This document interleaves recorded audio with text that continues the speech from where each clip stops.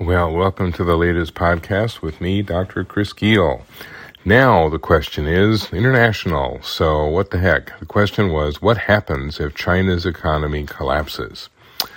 Okay, one thing we're going to have to quit doing is over-dramatizing. The media does a really good job of this, and we really don't need to buy into it. The Chinese economy is not going to collapse. Neither is ours, neither is Europe. Doesn't mean that there are huge problems that are affecting us, the Chinese, and the Europeans. It's just that we have a tendency to get a little carried away. It's always this, it's either it's the most powerful country on the planet and is going to eclipse the United States in the next 3 weeks, or it's going to utterly collapse. Well, it's not going to do either one. What's happening with China right now is kind of missed expectations. If you think back to when the lockdowns were first imposed in China in a very strict way, it was a reaction to COVID. It was a reaction to the fact that the country was having as much difficulty with this infection as everybody else. And because it's a relatively closed society, that made it even harder to deal with. We are still trying to figure out where exactly the COVID virus came from. China is not going to make this easy to figure out. That's a whole nother story.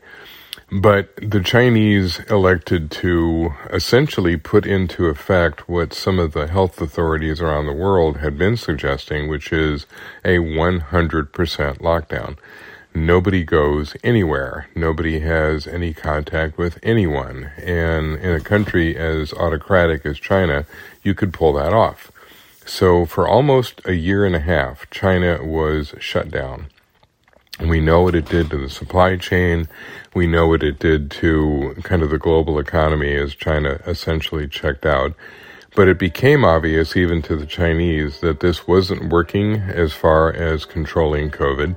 They still had outbreaks. They still had all the difficulties that everybody else was having, only worse because their vaccine was not particularly effective and they weren't interested in using Western vaccines for all kinds of political reasons.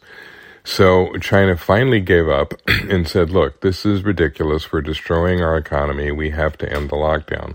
The assumption then was that China would immediately respond and that it would come back to normal in a matter of weeks. Well, first off, as soon as you lifted the lockdown, you had millions of people coming down with COVID, and those people didn't necessarily die, but they weren't working, and productivity dropped to a low ebb.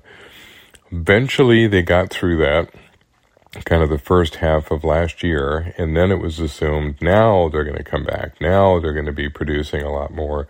Consumers are going to go back and behave pretty much the way consumers had behaved in the U.S. and Europe. As soon as we saw our lockdowns reduced, we went nuts. We started buying everything in sight. We traveled. We were just reveling in the fact that we were free.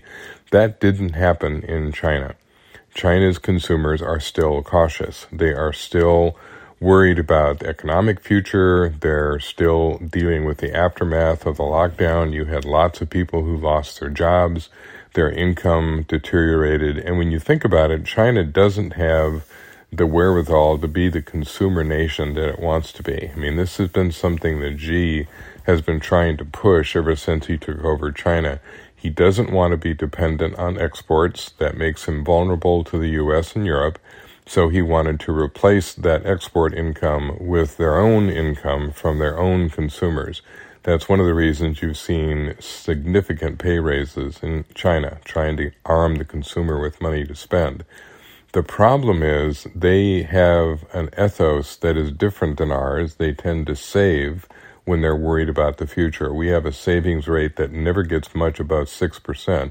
Theirs is like 15% and sometimes gets much higher. We have the wherewithal to be consumers. Our average living space is 2,000 square feet. Their average living space is 400 square feet. There's a reason that China doesn't have Sam's Clubs and Costco's. I mean, they can't buy that much stuff, and they travel on mass transit anyway. So you just didn't have that consumer surge, and it has really begun to affect China. The latest data has shown that imports are down almost 13%, exports are down almost 14%. Lots of reasons for that. Part of it is that the world is still dealing with its own economic issues, but those trade barriers and the trade disputes are adding up. There's a lot of countries that don't want to do business with China the way they have in the past, including the United States. So the reality is that Xi would like not to be dependent on exports. They would love to be in a position where they didn't need the American consumer to propel their economy. But that day is a long way off. The country that keeps the Chinese manufacturing sector humming is the United States, not China. And as a result, there's a lot of consternation as to what to do as China slips back into deflation. We're worried about inflation. They're worried about deflation. The government is now going to start pumping a massive amount of stimulus money, which they can ill afford. I mean, we worry about our debt. The Chinese debt to GDP ratio is 280%.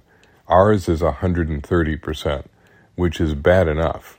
I mean, we have a debt that is in excess of our GDP by 30%. China is 180% in excess of their GDP.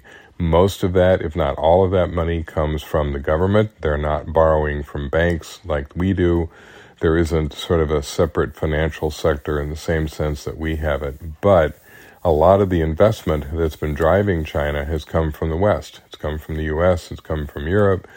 And frankly, that investment's drying up. People are worried about the future. They're worried about what China and the U.S. might come to as far as conflicts. You get the picture. There's a lot of tension between the U.S. and China. We once thought of them as 50% partner, 50% rival. It is now like 10% partner and 90% rival. Now, before I end this diatribe, I just have to remind you of something that I've told you many times, trying to put this in context. Remember that I am a child of the Cold War. I started out as a Soviet specialist back in the 80s. I got a degree in Soviet studies. I got a degree in Asian studies because I was going to look at that Sino-Soviet relationship because they were the enemies. And I grew up in the Cold War era, where one protected oneself from nuclear Armageddon by hiding under your desk in grade school. Even then, I didn't really think that was going to work. Maybe the gum is a protection against radiation. I don't know. But I'm a Cold Warrior. I still look at Russia as Soviet Union. I can't quit calling them the Soviet Union. I still think of China as a communist country because, hey, it is still a communist country. And it still does things the way communist countries do. It is not a democracy. It is not even capitalistic in the sense that we are. So China has its issues. Is it going to disappear? No. Is it going to collapse? No. It's the second largest economy in the world. They produce an incredible amount of stuff, and the world buys it. So it's not a matter of them vanishing. It's a matter of weakening in certain sectors. Do we take advantage of this? Hopefully. Is it a threat in some other respects? Yeah. There's going to be a lot of countries that have dependence on China, and that's going to be difficult for them to overcome. If you look at most of the Asian economies, they're very tied into China. So, this has been a long podcast. I could go on for days. As a matter of fact, I used to teach whole courses on this. So, keep an eye on what's going on with China. It's going to be an ever-changing environment, and I can guarantee you that I'll come back to it in future podcasts and webinars, and if I see you live, and if you catch me at a bar and buy me a beer. So with that, I will leave you to your own devices until next time. Thanks.